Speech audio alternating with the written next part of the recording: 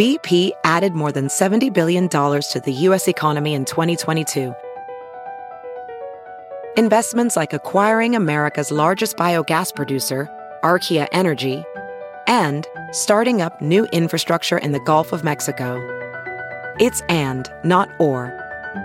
See what doing both means for energy nationwide at bp.com/investing in America.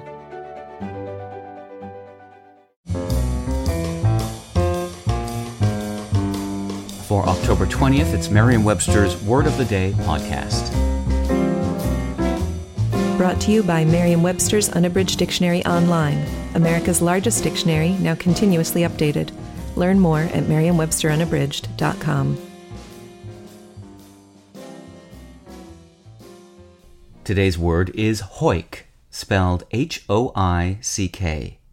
Hoick is a verb that means to move or pull abruptly, to yank.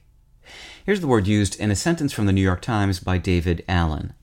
The flutist looks forward, unfolding a retinue of futuristic techniques, sounds that purr like a cat, pop like a cork, or hoick like a spitball, on the way to a final improvisation.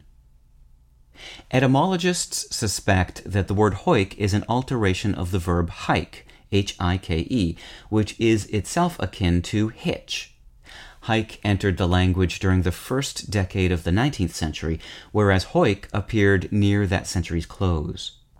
The word hoick can be used for any type of abrupt pulling movement, but is commonly used for the sudden pulling back on the joystick of an airplane, a rough, jerky movement when rowing, and a jerky, elevated shot in cricket. In fox hunting, the word hoicks is used to call attention to a hound that has picked up the scent and to bring the pack together. With your word of the day, I'm Peter Sokolowski. Visit the new Merriam-Webster Unabridged, America's most comprehensive online dictionary and the best source of current information about the English language.